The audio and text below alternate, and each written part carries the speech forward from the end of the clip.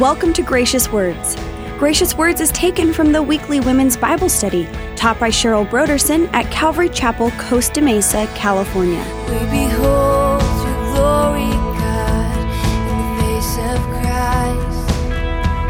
It shows us who you are, revealing who you are. Remember the game Dot to Dot?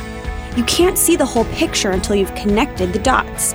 Join us now while we connect the dots of David's life to see what picture we'll find as we continue our journey through the lineage of Jesus with Cheryl Broderson. We will come before you, Lord, and wonder. We will fall on our knees and surrender. We surrender to you.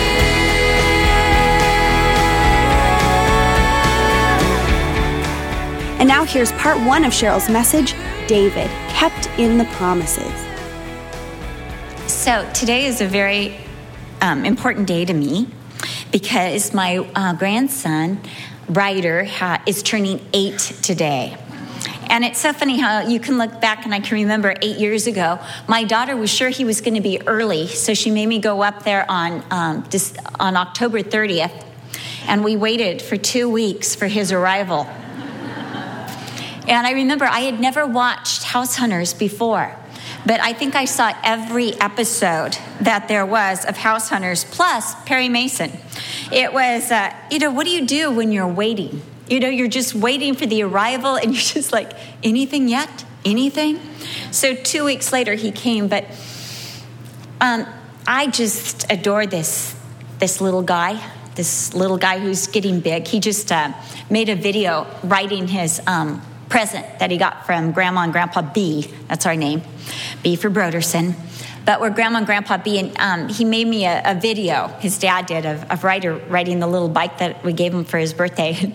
It's so cute. He's like, his dad says, "What do you want to say?" And he says, "Thank you, Grandma, #best grandma in the world." And you're like, I live for that moment. But I think that's so funny. He's 7, hashtag, because he got his present early. We had to have a face talk about that and all the reasons he needed his present early, because he knew what it was and he wanted it early. But while he was living with us, he loved to play dot to dot. We like to do dot to dot books. And I would have the right side and he would have the left side. And we would open these books and we would look at the pictures. There were 50 dots. And we would guess what they were going to be. It might be a car, it might be a train, it might be a building, or it could be an animal like a shark or a squirrel or a monkey. And I'd say, I think mine's going to be an elephant. And he'd say, I think mine's going to be a man-eating shark. And then I'd have to wait, and he'd say, ready, set. And he'd start putting his together. And he'd get to like number 10. He goes, okay, go, Grandma. You're like... And I always had to make sure he won the dot to dot. That's just part of being a good grandma. And we never knew what image for sure. In fact, a couple times I was really surprised by those dot to dot books. I was sure in my mind what it was going to be, and it turned out to be a camel and not an elephant, which was something else. But sometimes our life is like those pages of dot to dots. We have these marked moments in our lives, times of deliverance or times of divine provision. Testimonies where you can look back and say, wow, God did this and God did this and God did this. And they're kind of spaced apart. Just like if you look at the children of Israel through the Exodus, it was kind of spaced apart, these miracles. And yet as we begin to connect the dots in our own life of these times where we've really felt and known the presence of God, an image emerges. An image emerges of a faithful God, of God's hand with us and upon us, of a delivering God, of a sustaining God, of a God who pours out his grace upon us, and of a very, very present God. I have a friend who just went to be with the Lord about 6 months ago. His name was Will Templeton. He was 95 years old. Just one of the most amazing men ever. And I knew that Will had accepted the Lord later in life. He had been in his late 40s when he gave his life to Jesus. So knowing that he was getting close to heaven's Gates, because he told us he was. He and his wife came up to visit Brian to give us his funeral plans, so we would know exactly what hymns and what songs he wanted at his funeral. He was just this amazing Christian man that we absolutely adored. But I wanted to hear his testimony. And so I said to Will, tell me, you accepted the Lord later in life. What finally did it for you? And he said he couldn't do it that way. Will was very strong. I can't do it that way. That's not the way to do it, Cheryl. I need to go back and I need to connect the dots for you. And I said, all right.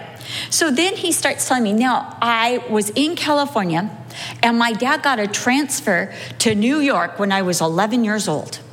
And when I was back in upper state New York, my dad's boss's daughter came with her best friend to the door. And the boss's daughter's best friend was Connie, my wife. And that was a divine moment. And then he told me about other moments in his life that were nothing less than divine. And yet he hadn't received the Lord, but he knew there was something in that moment.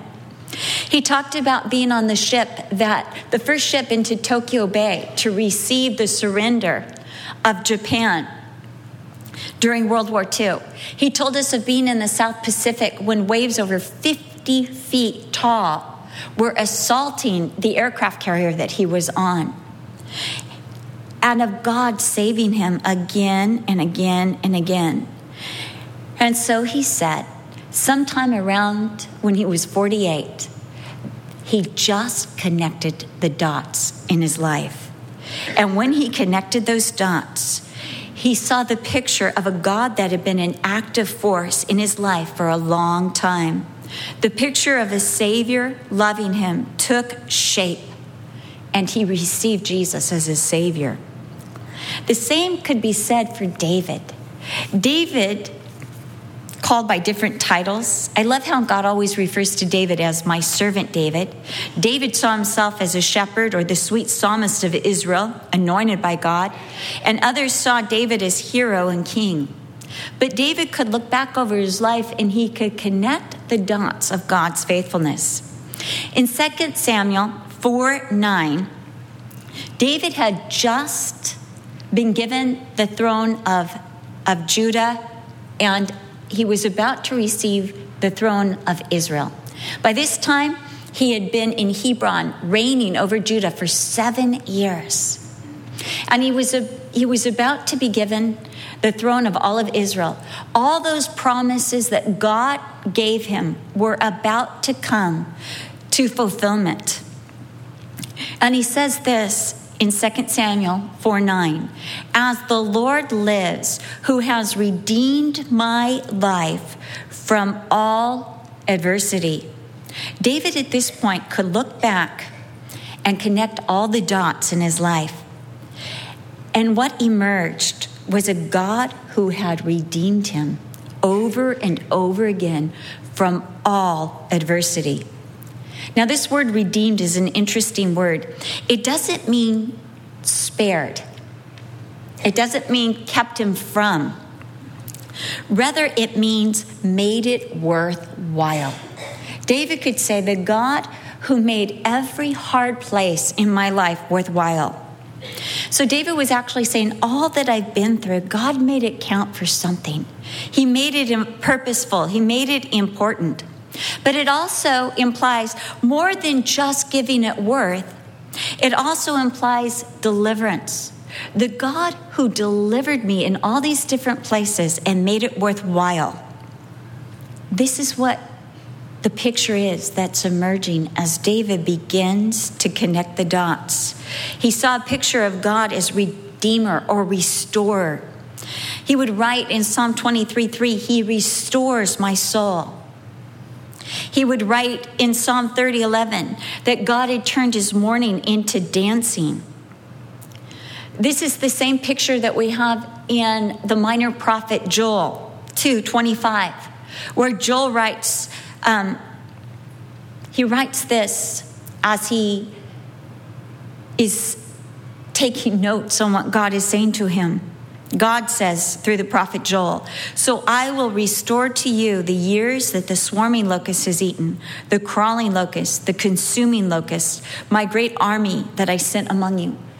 God is a God that restores. He gives value to every adversity.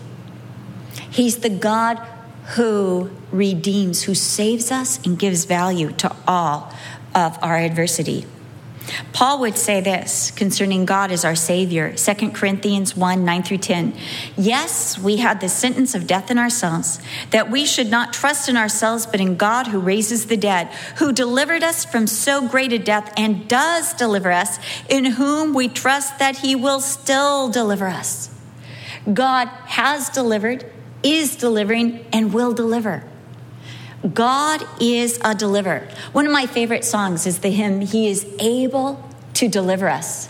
He is able to deliver me. He is able to deliver me. You know that one, "Though by sin oppressed, go to him for rest." I'll never be a choir director.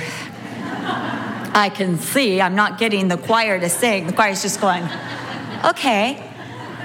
I don't think we know that one. It's a good one. Sometimes we fail to see God as a deliverer. And if we are failing to see God as a redeemer and a deliverer, it's because we are not connecting the dots. We're not looking back retrospectively and seeing how God has always been there. He has always been there. He has always been working. Maybe it's because we're saying, well, you know, I got myself out of that, or I barely escaped that one. Maybe we are believing in fortuitous concurrences of nature. Maybe we are believing that time just made it heal. And we need our eyes opened that we might look back and see God actively working in our lives. At this point in David's life, he could connect the dots. He had been a shepherd in the fields of Bethlehem. That's not an easy position. Maybe you have this picture of David playing the harp in a bucolic field, and the sheep are just going, "Yeah, man, dig it. It's so good. Love that harp. I'm not running away. I love the harp. I'm just going to stay right here next to my shepherd." But that's not true. That's not the right scene of what it was like to be in those Bethlehem fields. The reality is much more active, much more dangerous. In those days, there were no fences to keep the sheep from wandering, so they needed constant supervision. There were no borders to keep the sheep all together, so the shepherd had to be actively always bringing the sheep together. The shepherd had to watch in all directions for predators. The predators, not only ferocious and hungry bears, but lions and thieves and raiders. And not only that, but they were subject to the elements in the fields, from rain and wind and heat and cold and even snow. David, in speaking to Saul, the King Saul, he said, "The Lord who delivered me from the paw of the lion and from the paw of the bear." David had encounters with bears and lions. He wasn't saying, oh, there was a possibility. He was saying, I have taken care of bears. In fact, he talked about grabbing the bear by the beard. I didn't know bears had beards because I've never been that close to a bear. I saw 2 cute ones at a zoo one time through plexiglass, and that was just about as close as I ever wanted to be to a bear.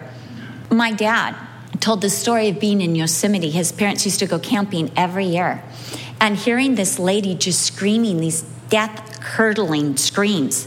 So he grabbed whatever was near him, some kind of stick, and he went charging into the tent next door, and he said, there's this big old brown bear licking the cold cream, the strawberry cold cream off of this lady's face. And she's just like, And my dad, he said he doesn't know what happened. It just had to be the Lord because he was a teenager. He took his stick and he just chased that bear right out of the tent, and the bear ran away from him. But David talked about grabbing the bear by the beard. And then he talked about taking the lion and taking the lamb right out of the lion's mouth. I mean, that's amazing. And he's a kid. He's just a kid when he has these experiences in the field. Not only that, but there would have been snakes in that field. I mean, he's like, oh yeah, snakes, that's nothing.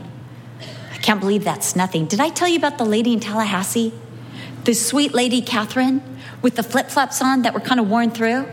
And we're walking up to the cottage where we're staying, and this red snake comes out and starts going towards her foot.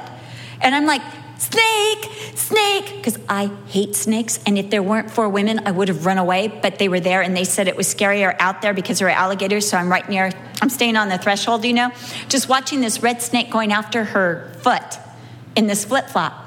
And she goes, oh, that's just a worm. And she kicks it away with her flip-flop. And then it goes under the threshold. And I'm like, I have to step over that threshold. And I'm trying to be brave because I'm their speaker. And I need to look like I'm a woman of faith. Yeah, snakes. Yeah, nothing. But David in these fields, he didn't even mention the snakes because they were that little worm. They were nothing. He was dealing with bears and lions and raiders, people that wanted to steal that sheep. Those sheep, not just that one, but the others also.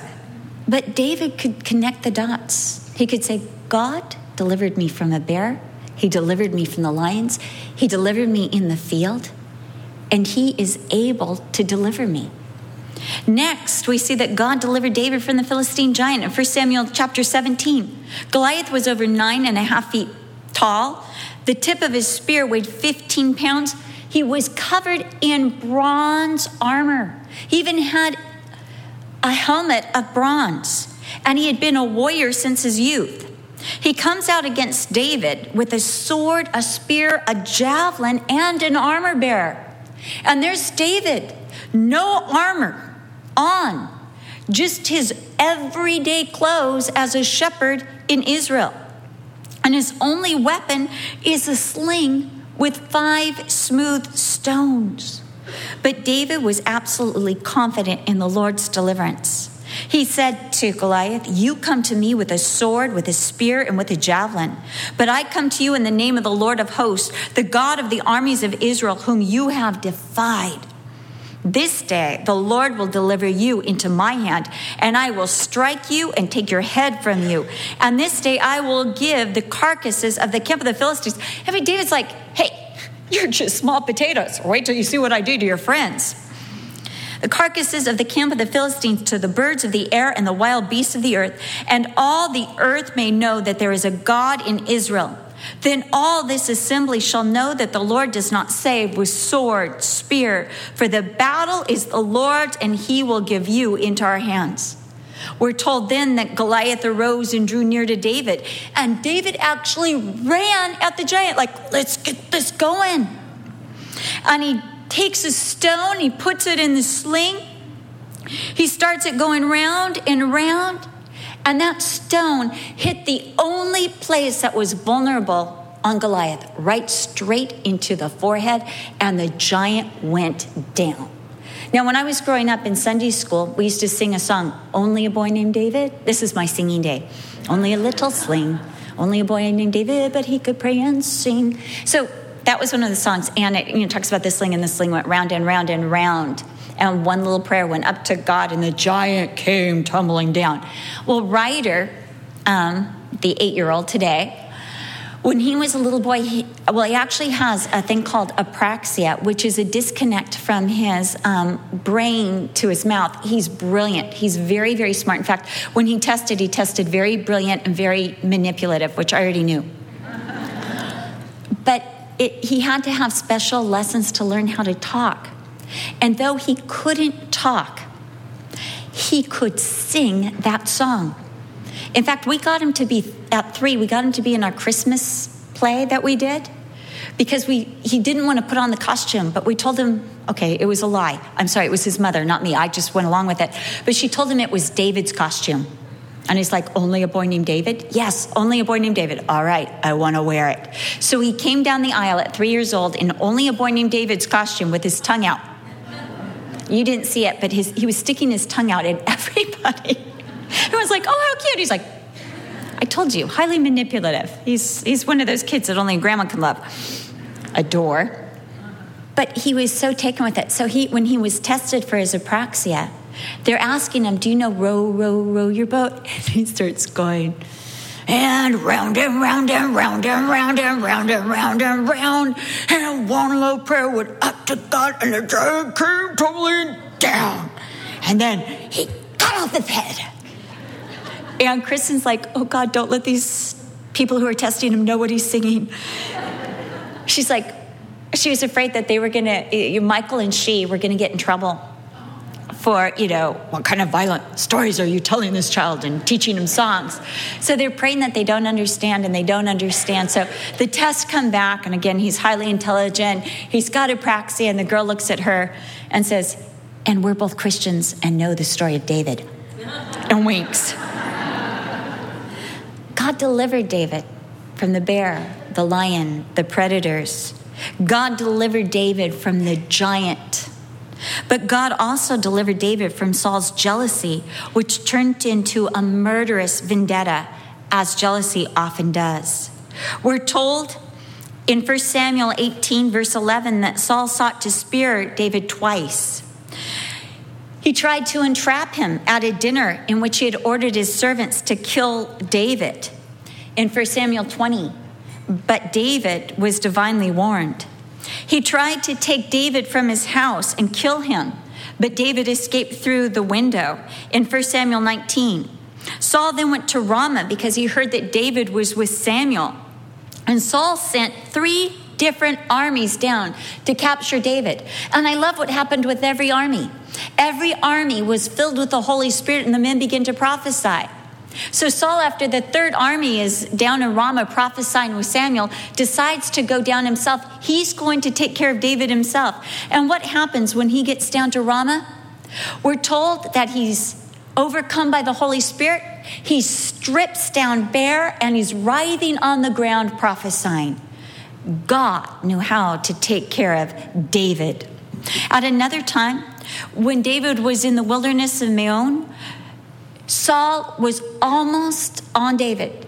David was moments away from being captured when Saul received news that the Philistines had invaded Israel, and Saul was called away. Another time when David was in the wilderness of En-Gedi, Saul went into the very cave that David was hiding in, but God again delivered David. Another time in the wilderness of Ziph, Saul came with 3,000 chosen men, but a great sleep fell on Saul. And then we're told in 1 Samuel 23, verse 14, that Saul sought David every day, but God did not deliver David into his hand. We also see that God delivered David from the Philistines. Saul thought that he could have David killed by the Philistines if he just required a dowry from David that would require him going among the Philistines.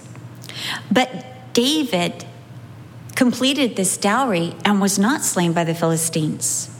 We read in chapter 21 of 1 Samuel that David was actually captured by the Philistines in Gath.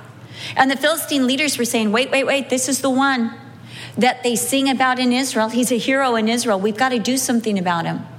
But in the court of Achish, David feigned madness. And Achish was like, get this madman out of my court. I can find a Philistine madman. I don't need an Israelite one too. And David was spared. In chapter 27 of 1 Samuel, David was ready to go with the Philistines into battle. No doubt he had plans to turn and to fight for Israel.